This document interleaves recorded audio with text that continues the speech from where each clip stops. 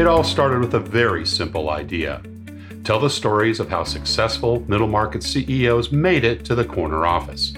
I'm Brant Handley, founder and managing director of Resource Options International, or ROI.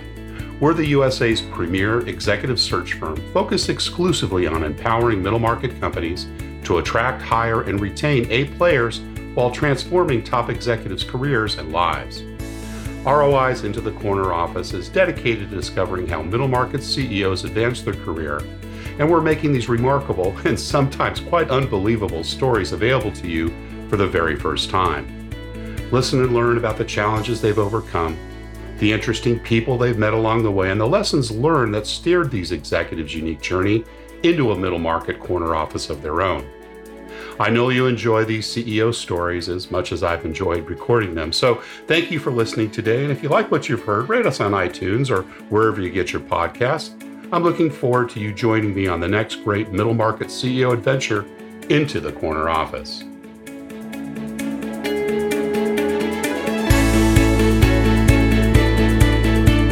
My guest today is CEO Scott Armstrong. In 2004, Scott started CKA Capital, which acquired Fairhaven Group, doing business as Brenthaven.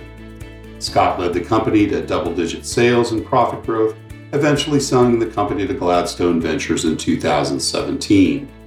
He remains the president and CEO of the new company called Pioneer Square Brands. Scott holds an MBA from New York University and a BA from the Jackson School of International Studies at the University of Washington. Scott Armstrong, welcome into the corner office. Thanks, Brant. All right, terrific to have you here. You know, we kind of always start these with learning a little bit about your early days. You know, where did you grow up and what was your family life like? Sure. I grew up in Portland, Oregon.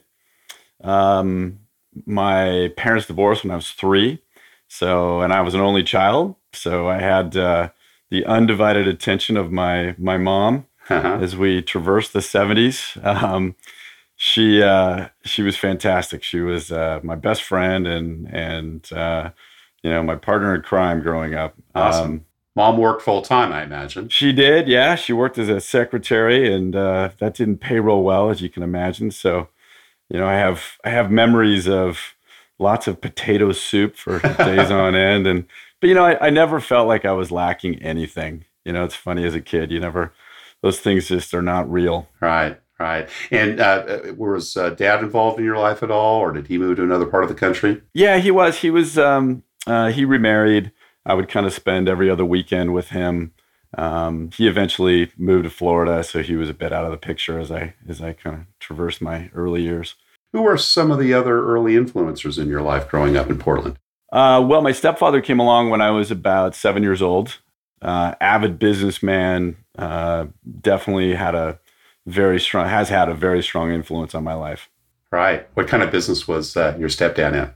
Originally, he was working for Grand Tree Furniture, selling used furniture, if you can remember that company. Oh, sure. Back when. He kind of went through a series of jobs. He worked for Thousand Trails, which was kind of a timeshare for RVs.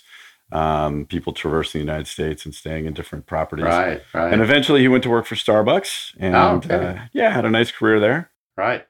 Early days for him there? Was he kind of involved with, Yeah, he was. Yeah. And was that an influence on your career choice? I know you had some many years there at Starbucks as well. Yeah, it was an interesting decision. I came back from living abroad in 2000, and it was a very good job market.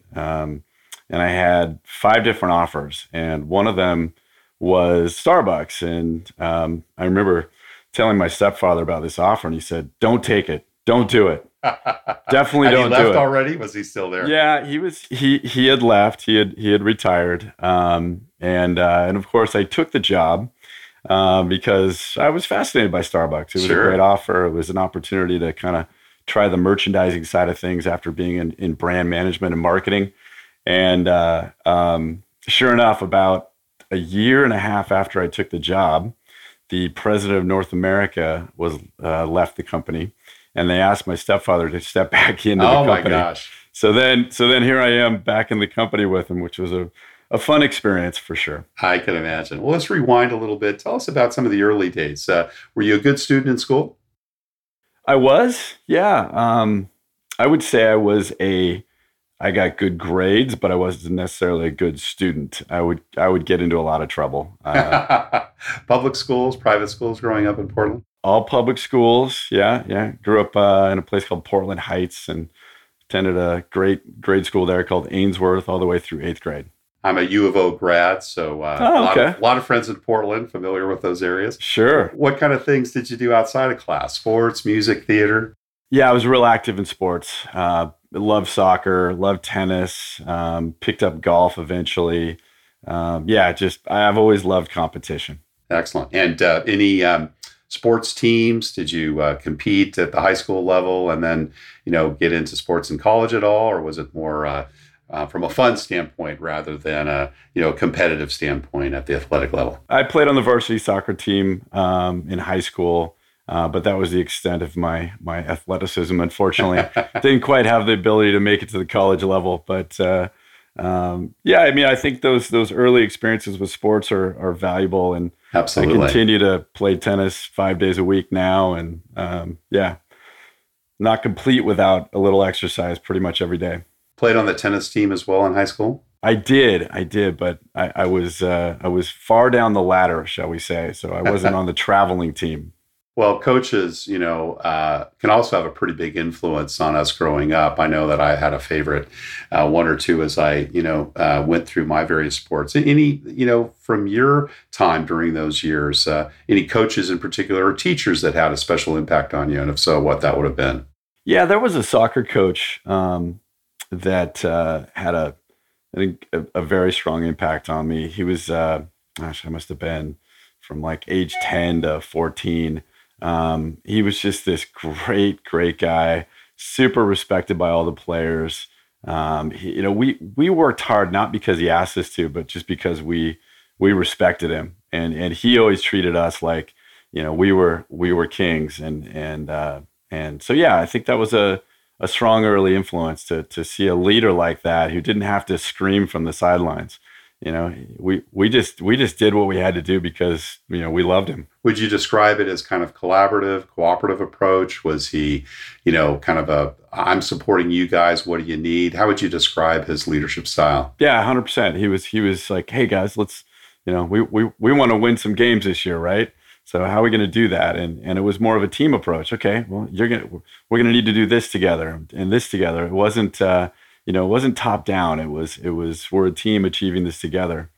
And I always think back to him as kind of an early influence on me as a leader. Learning about teams, that's important. Yeah.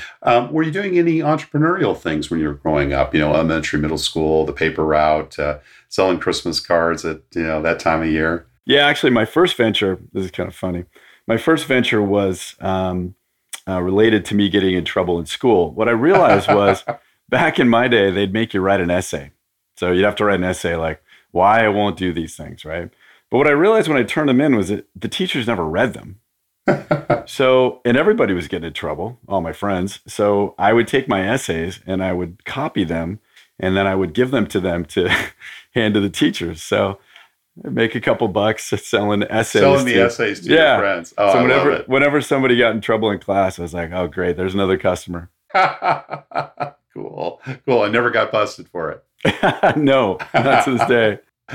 Awesome. Anything else? Any other entrepreneurial things getting into the high school years, working retail, flipping burgers or anything like that? All the above. Yeah. My first job was in Fort Myers, Florida.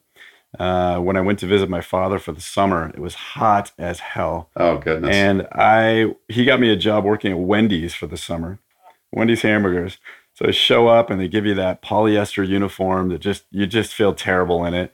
And the guy gives me a broom and he says, go sweep the parking lot. Oh my goodness. And it must have been 100 degrees outside. And I'm sweating. Humidity to match. Poly uniform. Oh, it was terrible.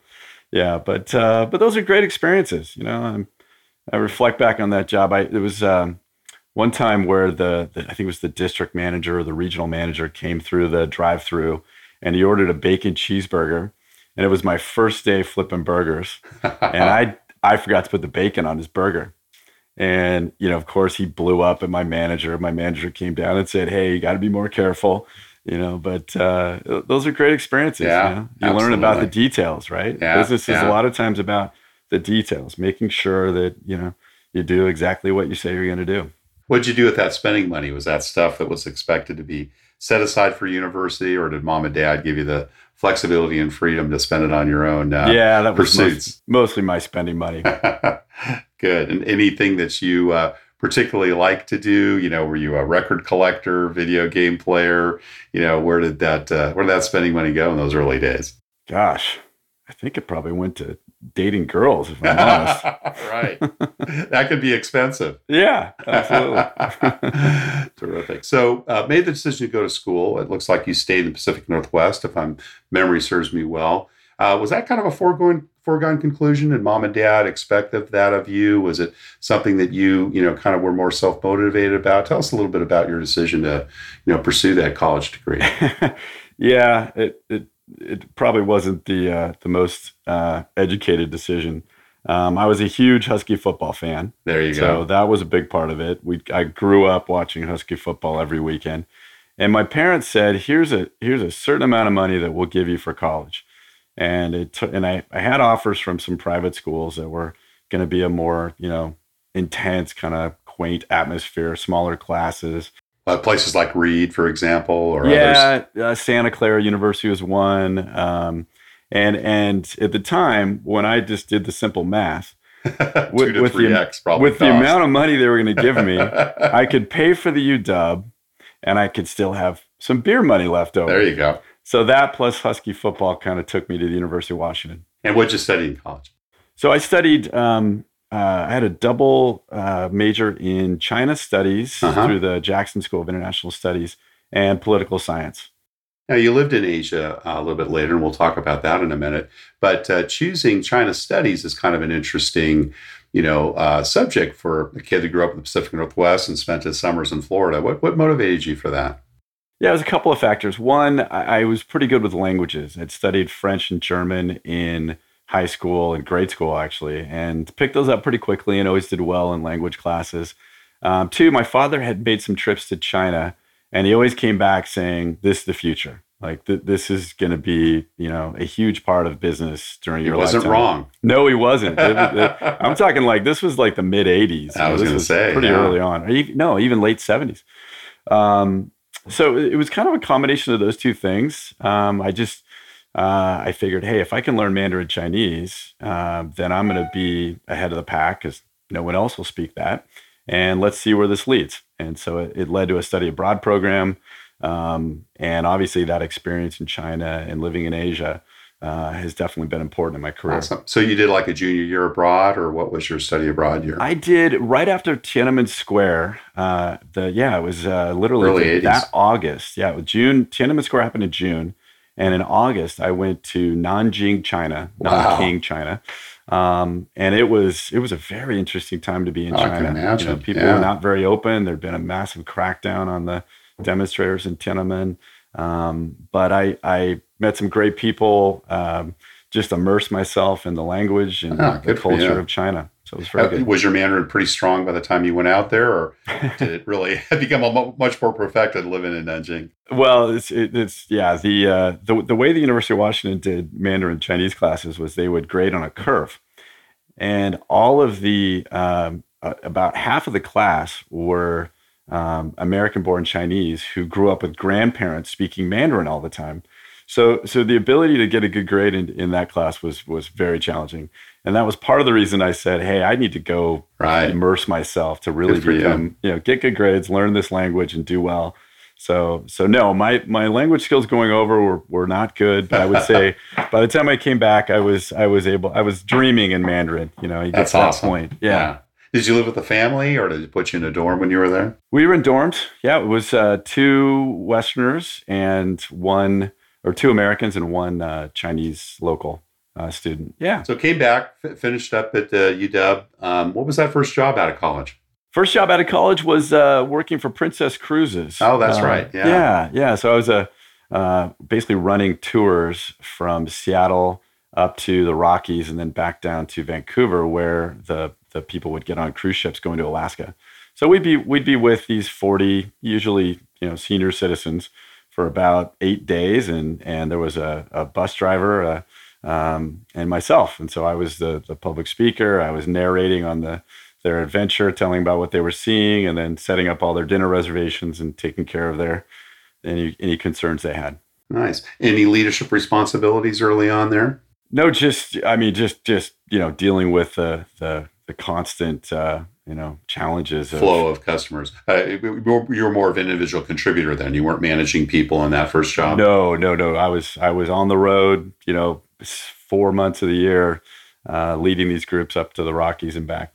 What a great job. I mean, for someone who likes travel and, obviously languages. Did you have Chinese guests that came and were able to use your Mandarin at all? Not often, no. It was usually Americans that were, headed up to Alaska. Right. And then summer. Princess would sell them on this extra excursion to the Canadian Rockies.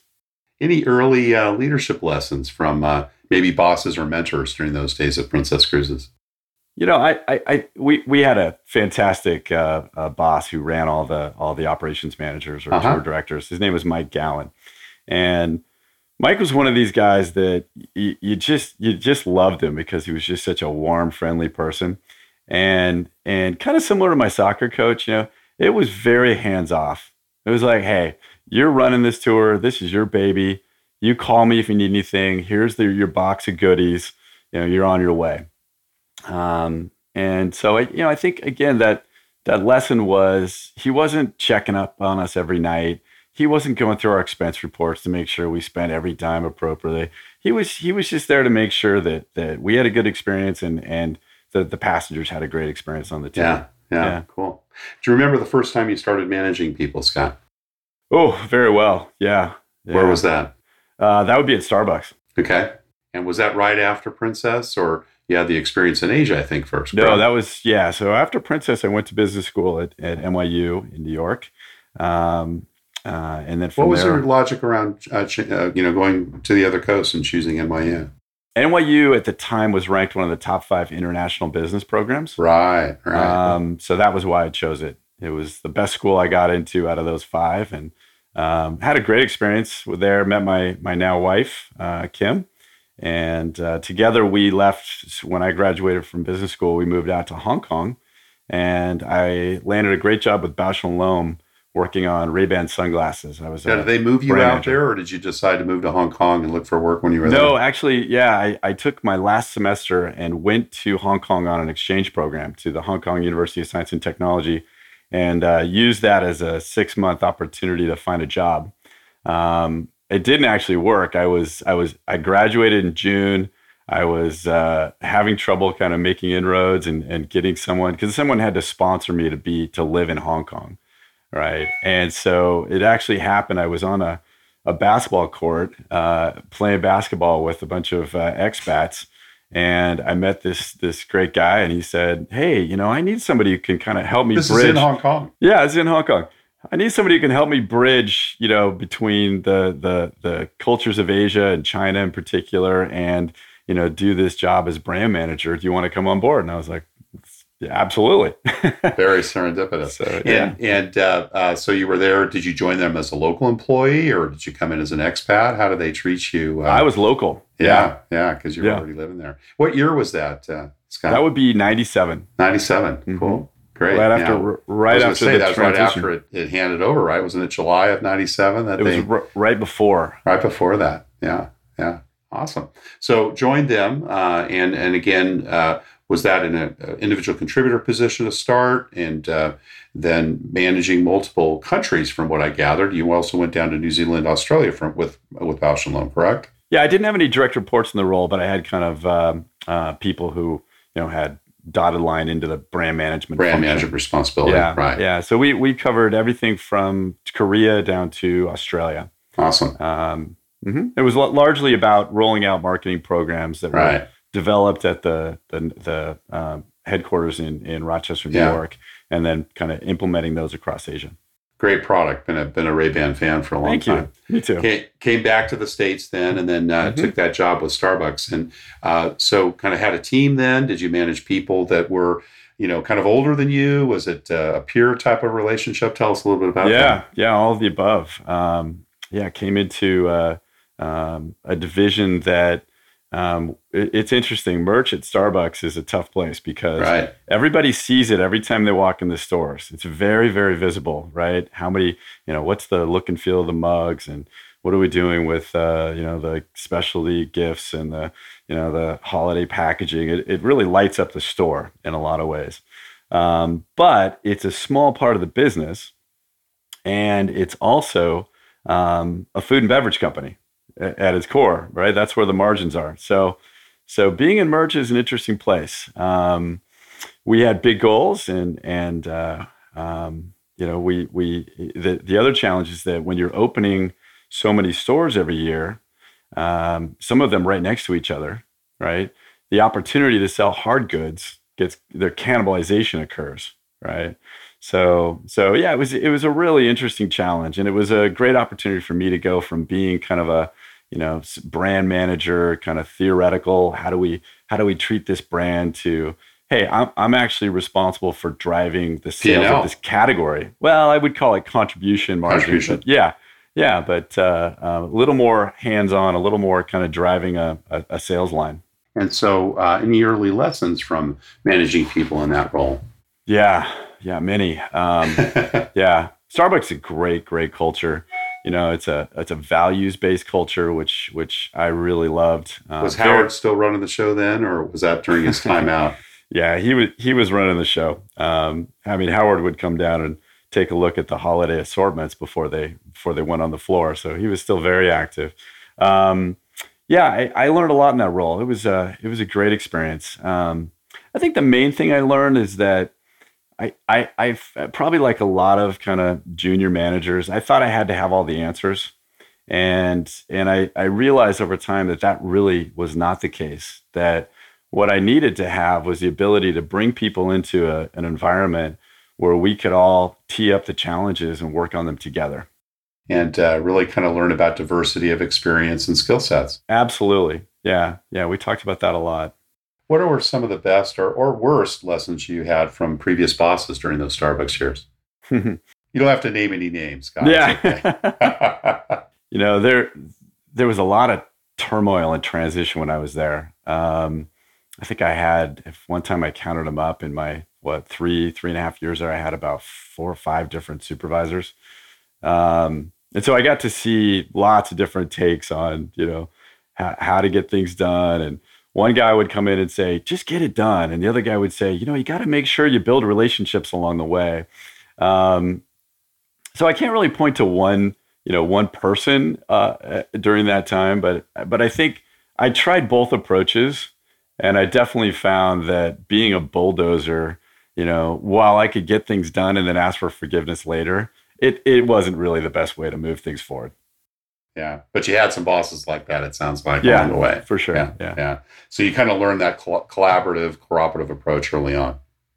How would you say your leadership styles has kind of evolved over time as you found your way to the corner office? Well, I would say first and foremost, I have this fear of being a micromanager, because that's we all had those kind of managers growing up, and I never want to be that guy. I believe that we hire people to do a job, and we need to let them do that job, right? And so when someone comes on board in our company, I spend a lot of time with them early on. I do a 30, 60, 90-day success plan where they're getting a lot of feedback from me. Hey, here's what's going well, here's what's not. I get aligned with them. Is this just with your direct reports, or do you do it also a level down? Just my direct reports. Yeah, that would be too much to do this for everyone, but that's their responsibility. That's right. That's their responsibility. But I spend a lot of time with them, lots of feedback, make sure that we kind of get on the right course early, that we get aligned on what the goals are for the company and for their role.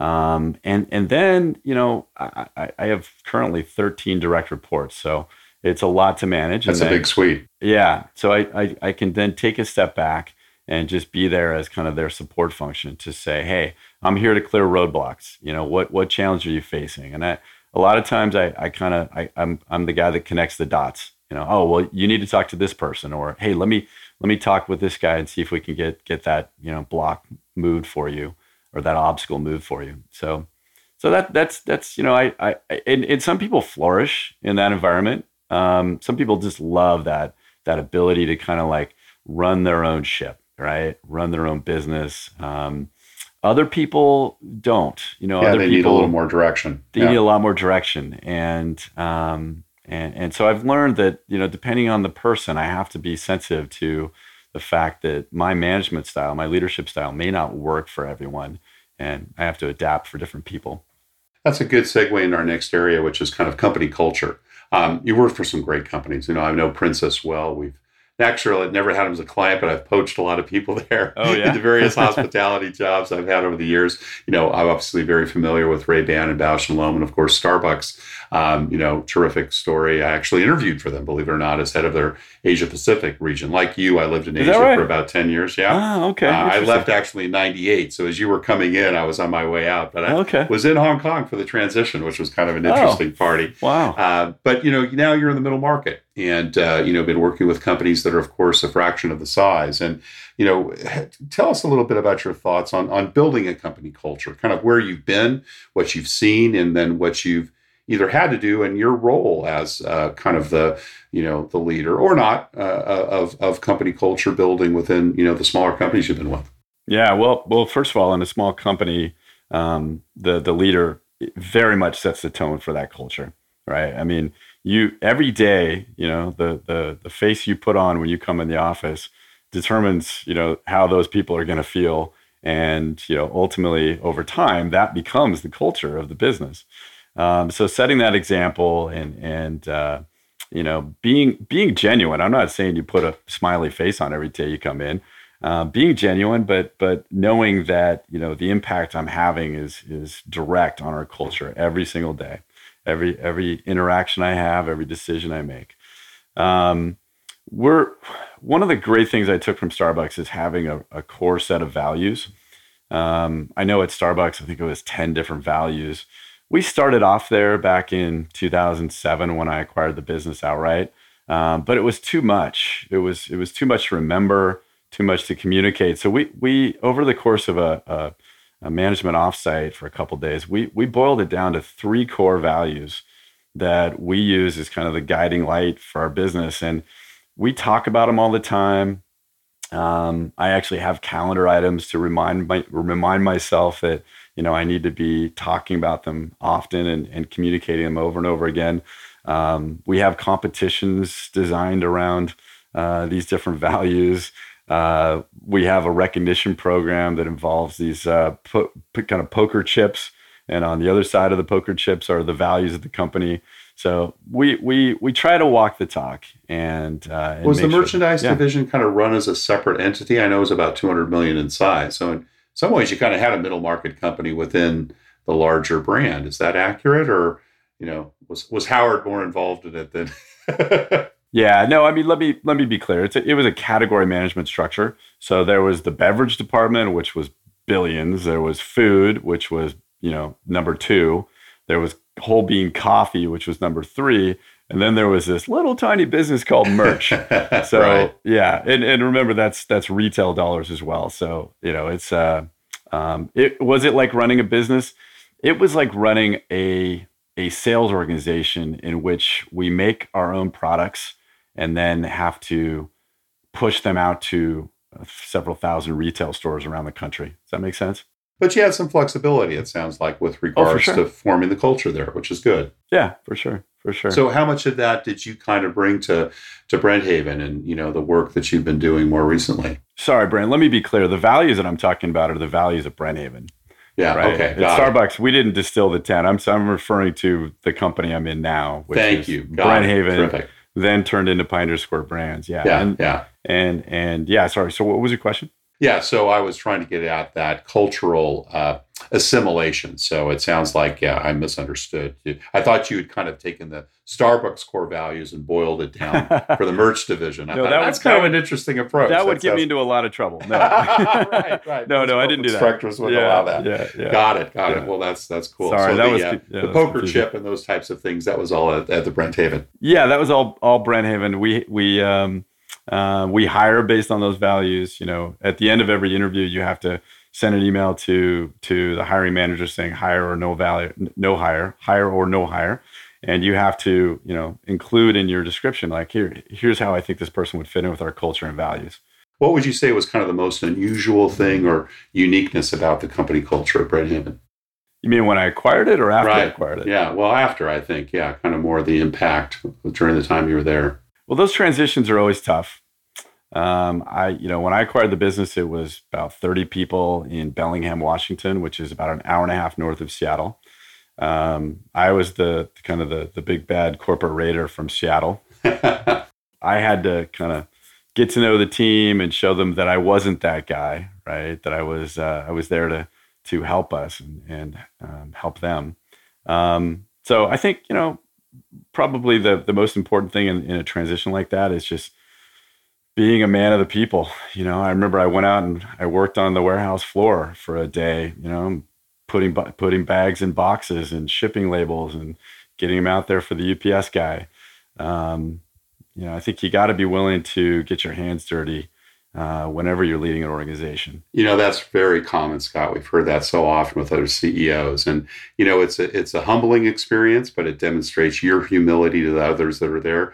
But also, you can feel their pain, right? You're there and understanding that. Did you do that in other jobs? Was that something that you learned along the way at Starbucks or Bausch & Lomb? Or Yeah, That was very much a Starbucks thing. I remember we'd do these retail store tours and we'd go out and see how merchandise was being displayed in the stores. And I remember this sense of urgency to like make the merchandise display look better in every store I visited and go pull stock from the back and merchandise, pull everything forward, clean it up, make it look right.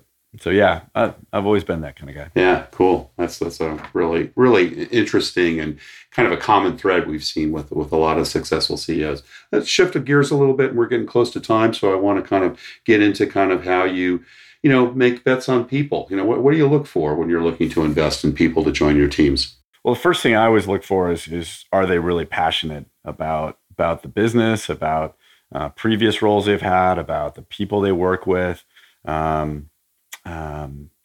That's having a genuine interest in our company is first. And I oftentimes start off the interview just saying, hey, tell me what questions you have for me. And the depth of those questions is a very telling sign. Right. Not how just did they put into it. Yeah. Did they look at, not just did they look at the website, but, did they think about how this is going to be a good fit for them? And are they asking questions that are probing so that they can figure that out for themselves? Sounds like curiosity is one of the things you look for then too, right? Yeah, absolutely. Yeah. I always look for people that have kind of a genuine nature. We just, big egos don't do well here. You've got to be, humble in the way you approach life. And so I look for people that I think are going to be coachable, that they listen, that they're not just talking the whole time.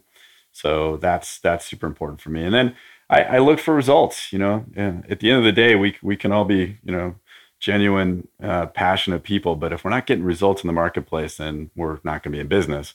So I look for people that got results, hopefully in a similar role, doing something similar. That's always a win. And so those are kind of the three things that I think about in hiring. How do you interview and hire? Do you prefer the one-on-one? Do you do panels? Do you let people kind of vet people within the organization before you see them? What's your kind of strategy with that? For a small to medium-sized business, we've got a pretty extensive process. It starts with a 30-minute phone screen with the hiring manager, and that's usually just kind of what questions you have and tell me a little bit about yourself. Then we move into some personality testing. We get those results back. Is that kind of like DIST or PXT? What types? We use PI testing and PLI. Mm-hmm. So PI is kind of the personality side, and PLI is more the how quickly do you learn. From there, if they look like a good fit for the role and for our company, then we move on to in-person meetings. And usually that's a day of 5 to 6 meetings, 1 hour each with key people in our organization. And if you have just a very small period of time, and assuming that this isn't a direct report, maybe it's somebody that reports to one of your direct reports or deeper in the organization, but they know you have a vested interest and you like to see them. Maybe it's a top sales position perhaps, or maybe an important part of manufacturing or customer service, and you just have a limited time. How do you spend that? What do you kind of probe for and look for in that executive or that manager that's coming in? Emotional intelligence. Yeah, I look for emotional intelligence. I look for people that they know what they do well. They know what their weaknesses are, and they're not afraid to talk about it. They know that the role they're going to play is not just the job they're going to do, but how they're going to add to the culture of the organization. So that's really what I look for. Well, Scott Armstrong, you've been very, very generous with your time. We appreciate that. We do have one last question for you. We like to ask this all the CEOs. And that's kind of what career and life advice would you give to someone that's got their eyes on the corner office? I wish I had something really unique and different. I honestly, what I've learned is that when you go looking for your job, say you're coming out of college, don't worry about the title. Don't worry about the salary. Don't worry about your brand. Just go find something that you enjoy doing.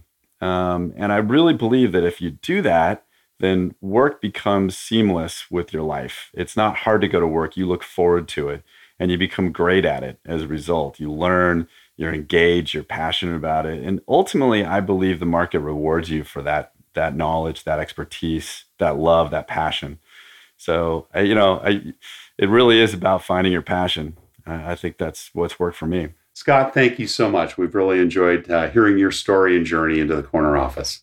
Thanks, Brant. Thank you for listening to Into the Corner Office with Brant Hanley. We hope you enjoyed hearing our guest CEO story as much as we did. If you want to hear more CEOs reveal their journey into the corner office, please subscribe via iTunes and tell your friends and colleagues. For more information about Brant, Resource Options International, and the mighty middle market, visit www.goforroi.com. We look forward to having you join us for our next episode.